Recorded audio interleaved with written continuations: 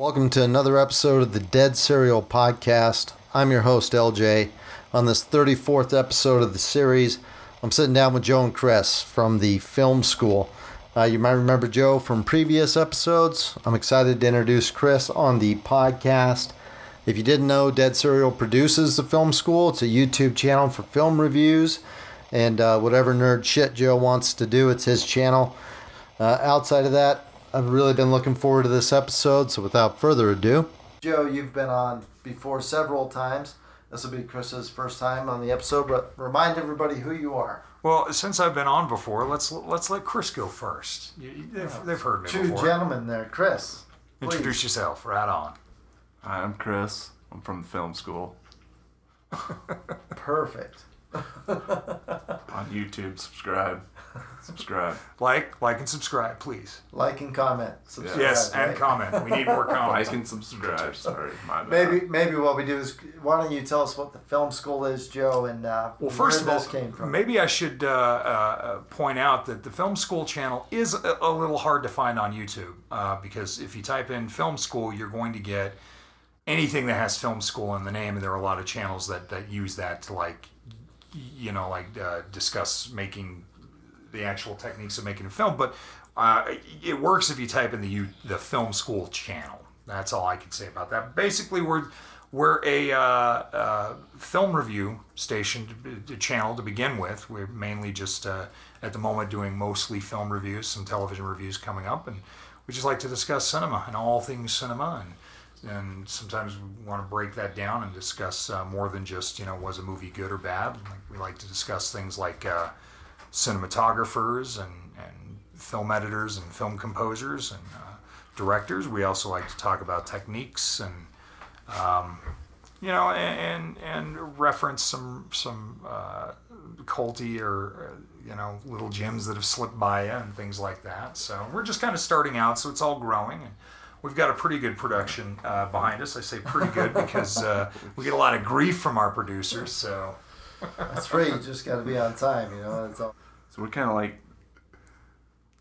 have this film school also. We talk about films and older films, so maybe this new generation will actually watch these movies because a lot of these new generations just they don't care about these older movies, man. It's true. It's never heard if they don't have CG, if they're in black and white, what? And I don't know why they're not getting these frame of references. I mean, I get it if you're not into film, if film is just an entertainment to you and you don't see the artistry there, because not everything appeals to everybody. I'm not a big sports guy, but I get that. But at the same time, I feel like make a reference to Logan's Run to a 20-year-old. They don't know what the hell you're talking about. Idea. It's before my time is usually what I get. But you go to those fountains in Fort Worth in Texas, and people don't realize why you want to climb all the way down to the center of it and pretend to dive into the pool. See, with Nobody me, knows. Nobody knows. I loved movies well before my time, right? They never die. I loved movies that were well before my time. So yeah, one of our goals is to actually get people to discuss and to pay attention to cinema and classics and cult classics and recognize good films and bad films. Yeah, because they don't make films like they used to. No. No. A lot of CGI now, man.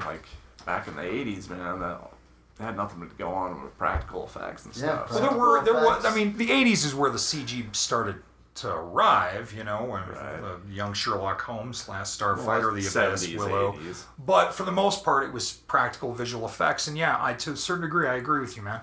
At least where Hollywood and the major studios are concerned, the art of cinema is dying because now they look, for the most part, like video games.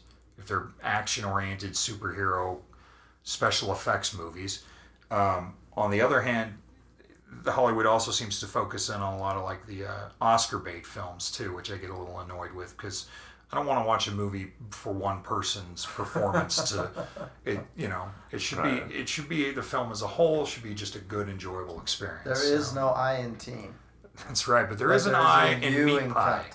But there is an I in meat pie, or meat is the anagram of team. Shaun of the Dead. That's a Shaun of the Dead quote. All right. We missed it. Fucking expected Chris to get that one. Yeah, I waited for you to come in there. Sorry, dude. I'm kind of high. Don't even on life. right? On No, CD. no, we're on podcast. So Multivitamin yeah, and- no, and we're protein. good. Oh yeah, no. So we can fucking swear People on this know one. better. Yeah. You say whatever the fuck you want. Yeah. No, I'm just so used to the Uncensored, YouTube. Yeah. unscripted. On the Welcome to the YouTubes, Dead Serial Podcast. if you don't want to be censored, you got to kind of watch yourself. LJ, that gummy LJ kind of put me, kind of just. So, anyways, yeah. In fact, speaking of older movies, I mean, right now over at BNN, I don't want to really plug any company per se, but over at BNN, they're having and you can figure that out. They're having their biannual Criterion Collection sale going on right now. You're always rapping about Criterion and Shout Factory when you come on, and Shout, Scream, different physical Arrow editions you've been Video. grabbing. Yeah. Arrow Video. Man. Kino, KL Studio Classics, man. They're Olive Films, all these boutique distributors, man. They're just. I wish the BNN would just do a full-on sale on all these boutiques at the same time. Scream Factory did a really cool San Diego Comic-Con of American Werewolf in London statuette. It's a San Diego Comic-Con exclusive because Scream Factory has a booth there, but it's cool. It's really cool. Wow. Are they going to redistribute that from Universal? I don't know. Because that restoration version just came out in 2016, and then in 2017 it got a steelbook edition. So maybe they got the rights to it. I don't know. I'm talking about San Diego Comic-Con coming up. Yeah. What, the 19th? I think it starts. Yeah. Like this What are next you guys weekend. looking forward to? Hall H? Kevin Feige, Marvel announcement, Phase 4? You know, it's kind of a shame that Star Wars they save their big announcements for Celebration now. Yeah. So they don't D20 really do much there. Yeah. Because that used to be something to look forward to. But yeah, anything Marvel, anything DC, anything Doctor Who, anything Star Trek, which I'm sure Picard, the upcoming Star Trek TV series, right. Which they've had the teaser for, which looks, I mean, it doesn't really give anything away. They just released with him and the pit bull dog chilling in the cornfield. Or Well, they did awesome. the vineyard. The teaser trailer just basically is Picard walking through a vineyard, which was his father's vineyard. If you know TNG, you know his dad wanted him to not join Starfleet, but to stay in the family farm in rural France and make it to wine and get drunk on the wine. And TNG being the next generation. TNG Next For the Generation. non-Trekkie listeners. For the non-Trekkie. Yeah. Of course, if the 2009 movie didn't get you into Trek, I don't know what to tell you. But anyways, so it just looks like through the dialogue, they're talking about how he left Starfleet and why, and it just kind of leaves you on that note. It's like that'll be intriguing because I love Patrick Stewart, and I love Picard, so I'll watch it. Yeah. I don't care if it's just him making wine the entire time. You think Worf's gonna make a cameo? I do. I hope. Patrick Stewart's a badass. I don't Stewart is think a Brent badass. Spiner. I don't think Data. Well, Data died, and spoiler here. Back in Nemesis, back in 2002, the one Star Trek movie with Tom Hardy. Well, it can't be a spoiler then. Tom Hardy's in that? Yeah, he's the clone of Picard. 17 years Really? ago. Yeah, You haven't seen it by now. yeah. Then too bad. So.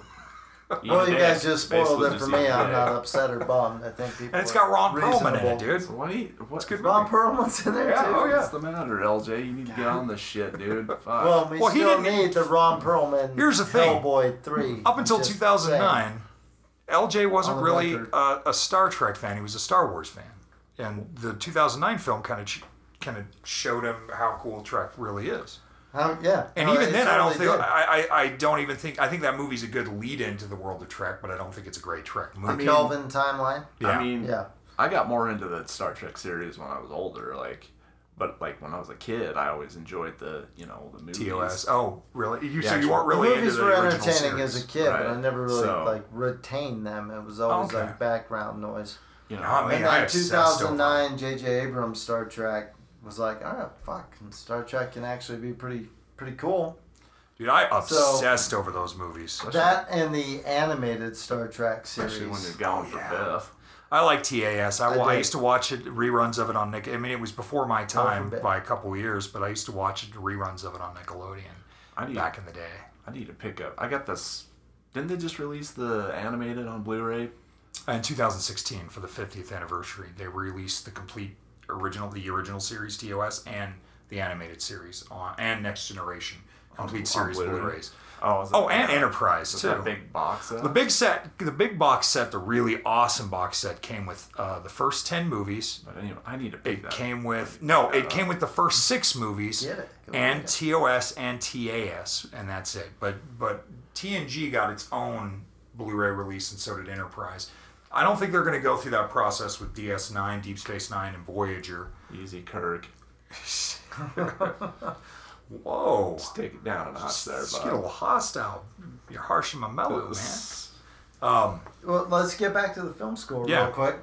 Obviously, we're going to be rapping about movies on and off, wherever the conversation goes. But in regards to the film school and you guys being friends and jumping into it, doing film reviews, when did you guys all get into the film? High school, junior high? Oh, ever since I was a kid, basically. Yeah, same. I think. Was the TV your babysitter? Like oddly enough, time to find that, and there's nothing wrong with that. I just watched a lot of movies when I was a kid. I mean, like the first rated R movie I think I saw was the James Cameron, The Terminator, in 1984. Hell yes. Or no, it wasn't that one. It was the Road Warrior. The Road Warrior is like the first R-rated Mel Gibson. Movie. Really? Yeah. I don't even know what my first R-rated movie is. I used to I'm gonna go Texas Chainsaw Massacre too. Back when the video with stores HBO were still and around. Cinemax, Yeah. Growing up. Yeah, I grew up with HBO. God bless cable. Like if I was back when video stores were still around. Yeah. You know what I mean? Oh, Like yeah. If I was sick, my mom would go down to the video store and pick up a couple of movies. You know what I mean? So, my mom wouldn't do that because I had the cable running in my room, so I could just have HBO going on.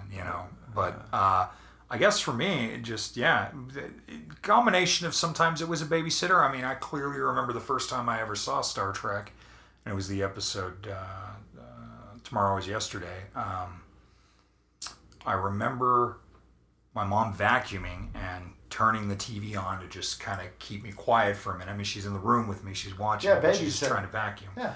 And she flips it on, and that's the first thing it goes on to. And I think she kind of figured, well, it's special effects. My mom knows nothing about Trek. She's not a sci-fi person at all.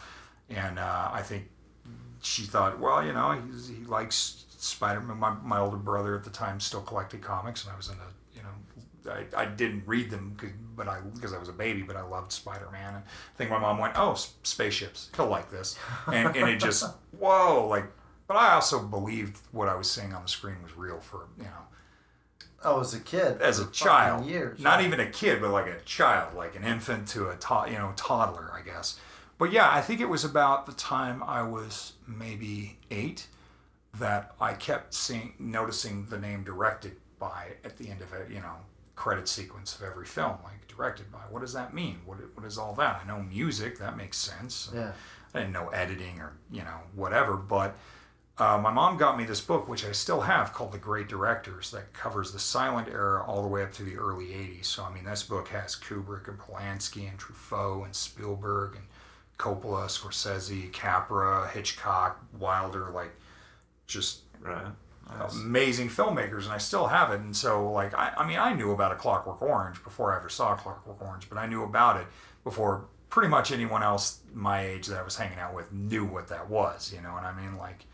Just always had an interest in film and directing and the language of cinema. Why does this movie look better than this one? Why is this better than this one?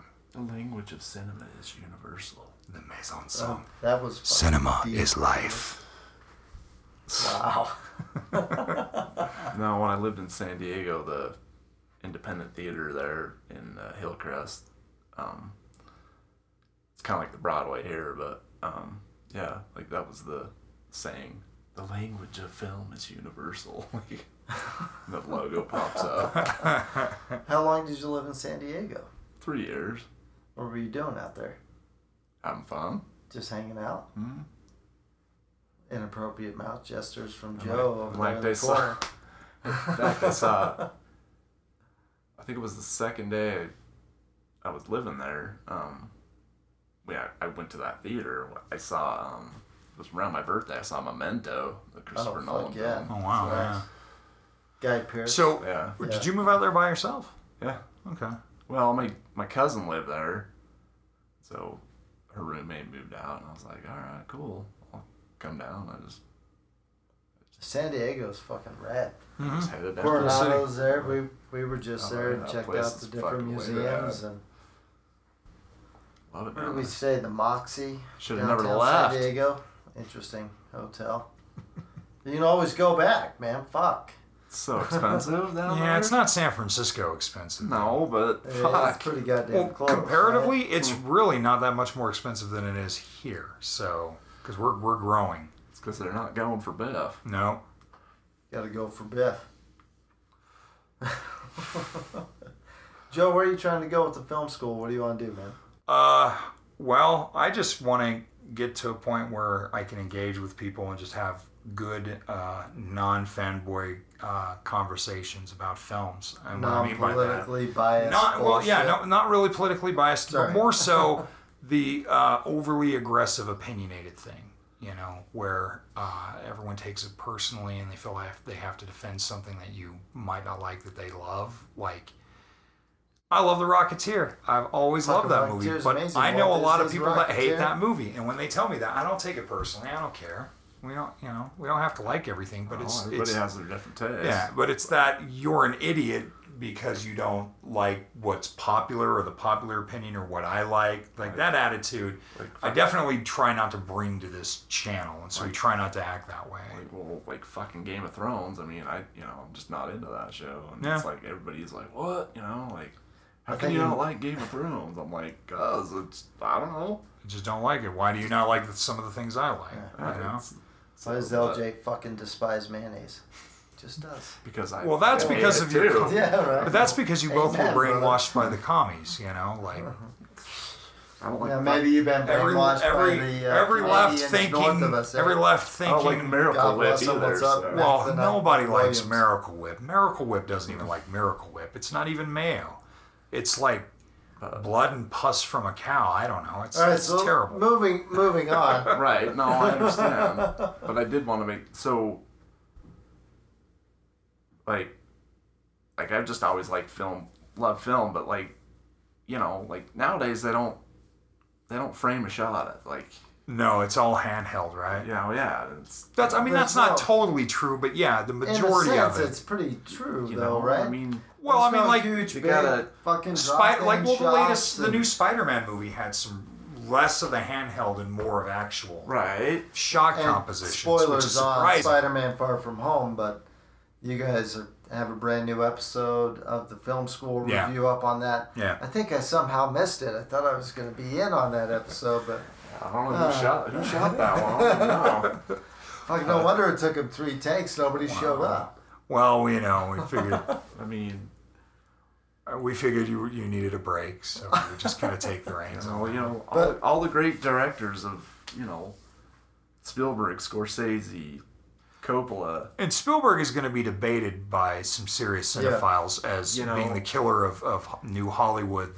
Kubrick, I mean, Right. just like they just frame their movies so beautifully, and Right. it's gotta Every do with- shot's thought about thoroughly. Yeah. Like, almost each shot is it's like the movie, right? It's like the simplest shot, like in Taxi Driver, where the camera pans down an empty hallway and he's on the phone. Right. I don't know why that shot's. I just love that shot, but you Right. can just feel you Yeah. can feel his loneliness, and it just I don't know. I just really. Well, and it's very creative. P.T. Anderson uses that as well in Right. Punch Drunk Love. It's just, I don't know, maybe you'd feel differently, but like when I was watching Sabata, right? Like the spaghetti western from 1969 with Lee Van Cleef and William Berger. Sometimes they do these things where you're just like, okay, maybe in a logical way it doesn't make sense, but you can just feel the excitement of crafting this, putting together this film. You can just feel that. It's that moment where you're like, anything is possible in cinema, and you can go anywhere in a story, and it doesn't have to be so contrived to being a big summer blockbuster kind of event movie that everybody's going to feel good coming out, feel the same way. Sometimes it's fun. You get excited by when a film can take you in directions visually and emotionally and story-wise that you just don't expect, and you just know that the people making it just have a love and an understanding of how to do this. And for me, it's thrilling. It gets the synapses rolling and the creativity flowing, and I'm like, that's the field that I should have been in. Like nobody, it takes a lot to set up a shot. I mean, it really does. It's, all fucking day a lot of times, just to set up this one 2-minute shot or whatever. Back in 1994, in the fall, there was a movie being shot here called Unhook the Stars that has Gerard Depardieu and Gina Rollins and some other people. It's been so long since I've seen it, but they were filming. It was all filmed here. They were filming it where the old Good Spirits bar used to be in Murray, the old city of Murray. Before my time. And the Good Spirits bar, so where that used to be is now where the hospital is. But anyways, they were filming this movie right off of the State Street, right? And I mean, me and a couple of friends just walked down there. I stood behind Gerard Depardieu, about as far away as LJ is. And he'd look back and wave and say hi. And I was like, a pure formality was amazing, man. Because I was brand new at the time. I was from Giuseppe what's his name? The guy who directed Cinema Paradiso. God, I always forget his name. Anyways. Yeah. It's above my pay grade. One shot, one LJ. scene of dialogue between two characters, but they were doing it reverse shots. They're filming the scene from each actor's perspective, right? Kind of like My Dinner with Andre. So they would have to take everything down and set it up in another location, and just in a different angle to get the other character's reaction. And they'd have to hose down the street again. They'd have to move the lighting, and it is very time consuming if you're doing it right because it looks good, Where handheld for me is kind of cheap. It's like jump cuts during fight scenes, like quick editing, shaky camera during fight scenes where you can't really see what the hell's going on. To me, it's kind of cheating. You talk about the Michael Bay phenomenon. I'm talking about that. The Bourne movies tend to do that. Yeah. There's a big blur of action. Yeah. Anymore, it starts to put me to sleep. I can't focus, and I just start to yawn and literally fight off sleep because I can't.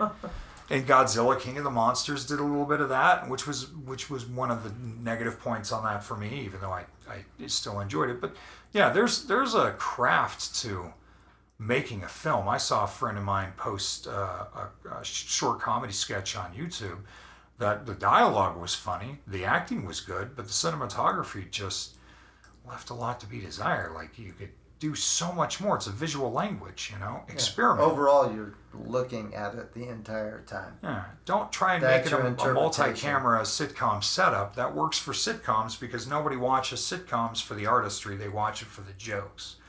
You know what I mean?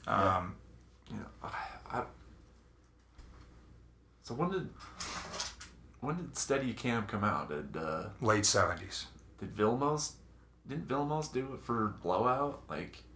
Yeah, but Blowout was 81. They used it. Kubrick used it in The Shining in 80. They also used it. I don't know. I just really liked the late 70s. Yeah, no, Steadicam is.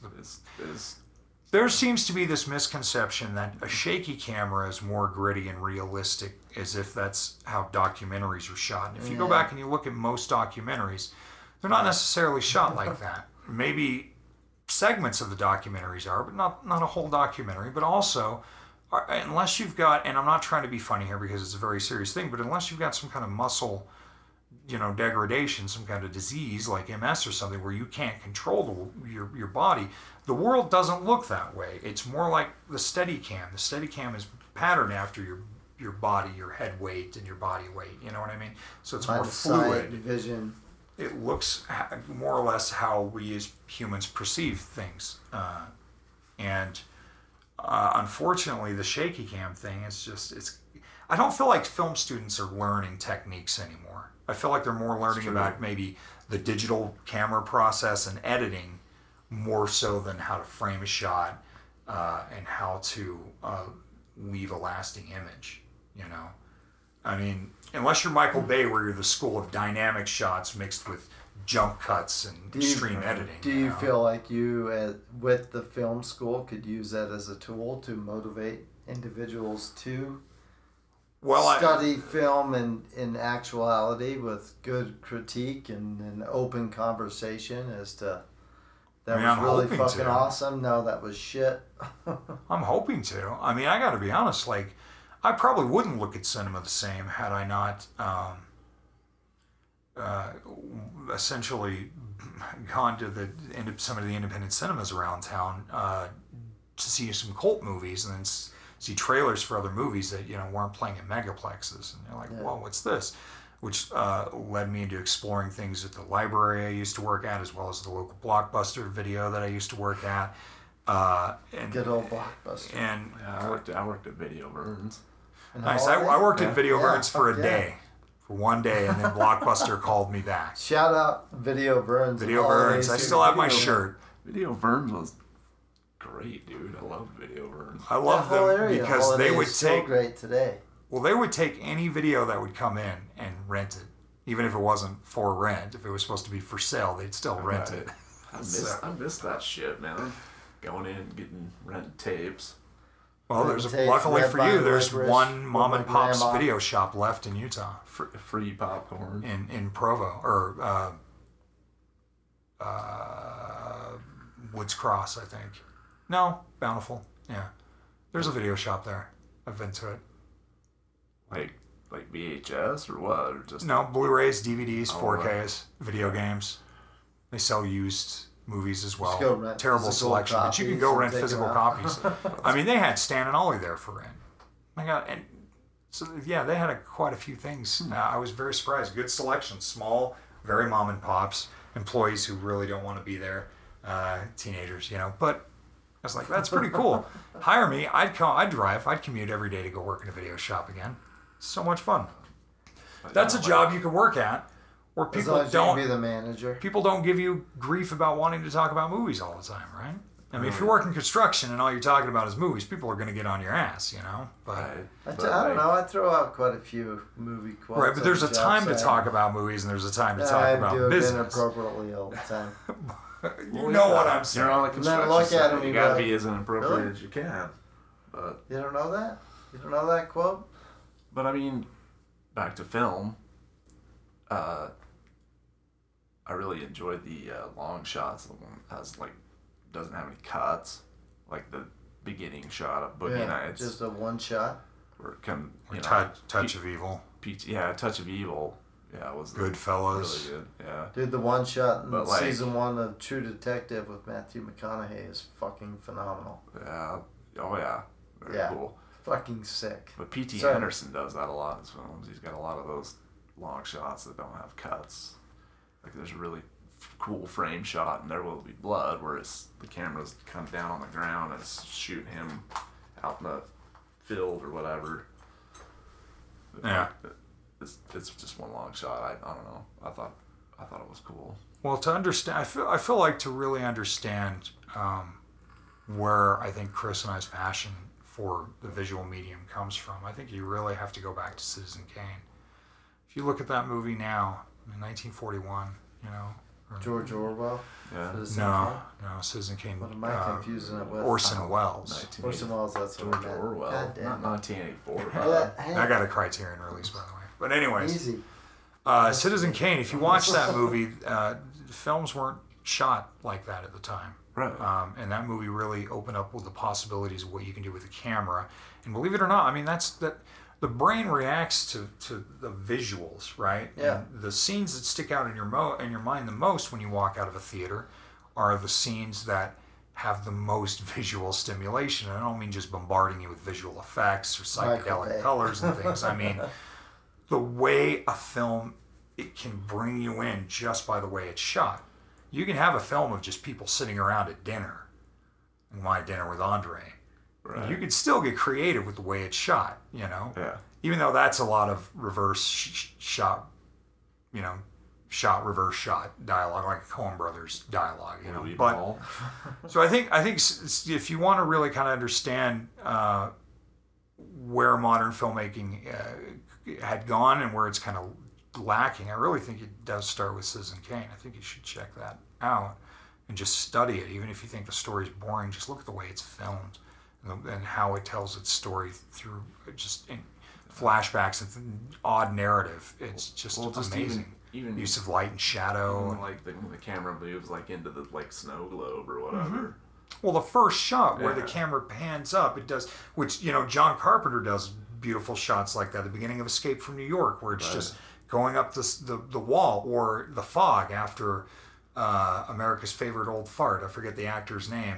John Houseman, who was a member of Orson Welles' Mercury Players. How after he tells his story on the beach, the camera just does that long pan up. Like it's beautiful. It's breathtaking because you're in a movie. I'm not a fan of the Dogma 95 movement. I'm not a fan of the gritty ultra realism because unless it's an actual documentary and you are capturing real spontaneity, it doesn't matter how much you try and strip it back to make it real. A film is not real. It's manipulation. It's an exploitation. It's entertainment and art. Perhaps a good analogy would be a hallucination from Mysterio. Yeah. By the way, too, there's a YouTube channel that I love. It's called Every Frame of Painting. The Film School. Well, definitely the Film School, but this one is called Every Frame of Painting by two people who are actually in the industry or getting in the industry, an editor and a graphic designer who now work in the industry. And I think this was done possibly for school. I don't really know the history of this channel. They only did like 20 some odd videos over 5 years, and they got over 1 million subscribers because it's like a mini film course. They do an episode about the long take, and they tended to focus on something that I've always enjoyed was Spielberg's version of the long take. Is he does it in every movie, the one shot, the one or the long take, but he never draws attention to it, where everybody else wants to get super flashy and notice how cool my unbroken take is. J.J. Abrams, right? here's a lens flare. That Super goes 8, on yep. for 5.5, 6 minutes. No. Spielberg, on the other hand, he doesn't draw attention to it. He uses it the way... That's one thing I've always thought was ironic about people's criticism of Spielberg for destroying the American New Wave, New Hollywood movement, is he's still one of the last living filmmakers who is a practitioner of the old techniques. I mean, he's moving more forward, but he does... back in the day, the long take was just used mostly to move the story along in a cheap fashion, right? If we can just keep filming these actors talking and just move the camera around, and we don't have to worry about editing that. We don't have to worry about cutting, like we can just, it's practical. And then it became a stylized thing. And Spielberg is still doing it, but he does it in a way that nobody talks about him as a guy who does it.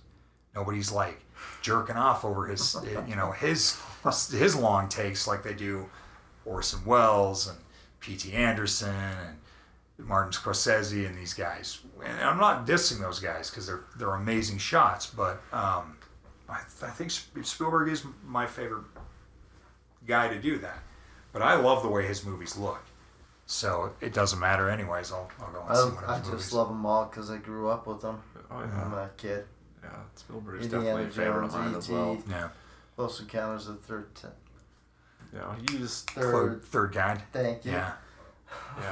Vilmos Zsigmond's cinematography, man.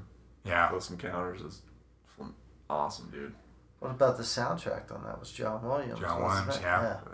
Fucking I mean, amazing. The only reason why John I picked Williams... up that vinyl. I found it at fucking the DI, dude. Seriously? Close Encounters. What? Perfect condition. Well, I found the E.T. Yeah, you found that ET one, yeah. My E.T. comes... It's got a picture disc for the soundtrack. It comes with a storybook that has the dialogue and the music written on there. And the storybook, the music is John Williams scored, but reinterpreted by Quincy Jones with Michael Jackson narrating. And he sings an original song. Which now is a little hard for me to listen to because, I'm sorry. I watched Leaving Neverland, and I gotta say, I think he's a little pedophile for me, a little rapey. I haven't watched it for a reason. It will change your perspective, and you're either gonna believe it or you're not gonna watch it because I've heard. And I believe it, so. Heard from a lot of people it just kind of destroys the childhood, so I think I'm just gonna pass on that one. Well, how often do you listen to them? What else are you going to do at that point? I'll listen to some more so Jackson 5 than Michael Jackson, I think, these days. I don't know. Off the Wall was before any of this stuff started happening, so I can still... But then, do you... Hey, Mr. Ranger, sir. It's hard because I can't...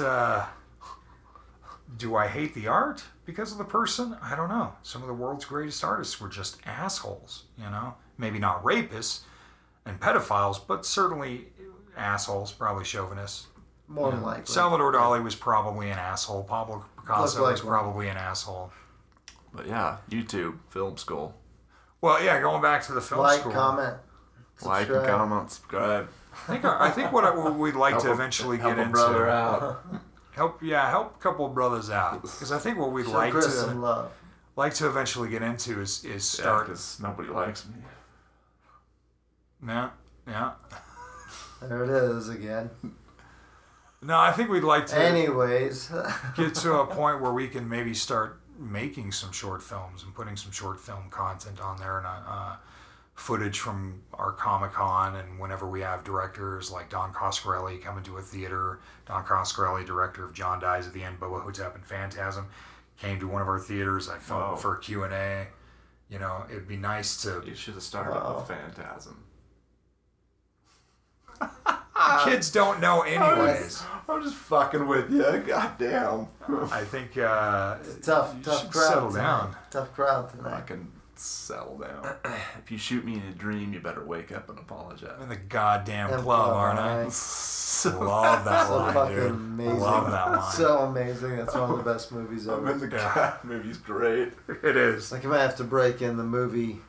Back when Scary movies run up to Fred October Decker with Shane Black, Matinee, Popcorn, and Monster Squad. Well, I was telling Chris earlier. I think in October there's only 2 new movies that we're really going to focus on reviewing, which would be Joker and Zombieland Double Tap, and the rest will be part of the Scary Movie Month tradition that I've been doing for 2 decades now. And we'll just do reviews of some of our favorite horror movies, kind of like what we did on for the Halloween special. The Halloween special. But, you know, more condensed. You got to start plotting out the new Halloween special. Yeah, you got to get running out of time. Not really. We got a couple. 3 months. Yeah, 3 months. That's good. That's plenty of time. That's not plenty of time. If I motivate. I'll get you motivated. Smoke this, you'll get motivated. 10 years. 10 years. I just watched 10 years. Just watched Bing, popcorn. Not High Fidelity, Gross Point Blank. Yeah. Sorry. About ready to get slapped. Yeah. That's a big difference in John Cusack flicks right there. All right, Film Score, where can we find you on YouTube? You can't come in. You can't come in. You're wandering now. Sorry, Gross Point Blank, man. Anyway.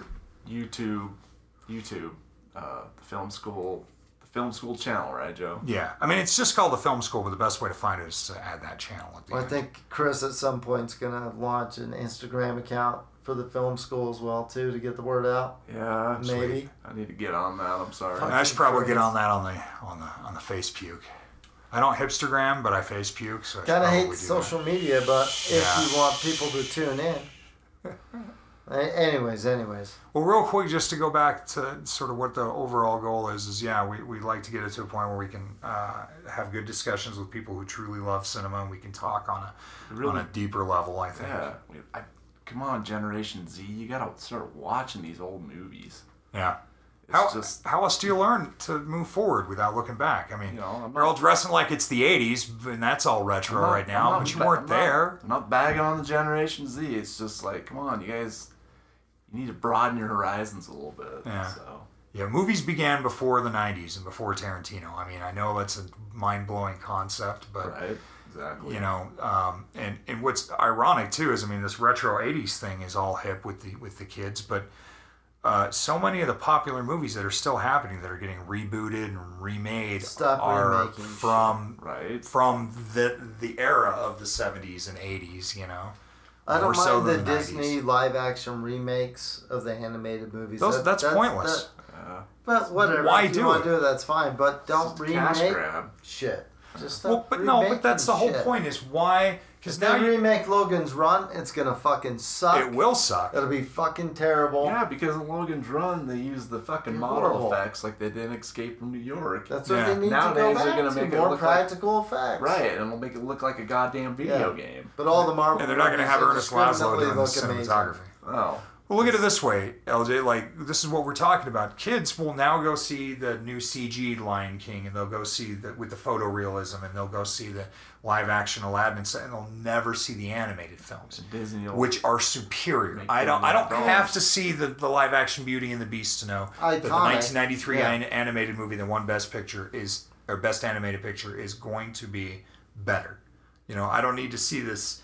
A live-action Jungle Book to know that the original is better. It's the same. It's the same shit. Bill Murray is all CGI lines and bullshit. Yeah, he's Baloo, and it was entertaining. But I mean, no, King Louis. I will take the original. King Louis, dude. That was pretty fucking rad. Louis Prima's King Louis. That's King Louis, man. And it's not that I'm resistant. It's just you can't get better than that. Joe, all right, God, that's enough.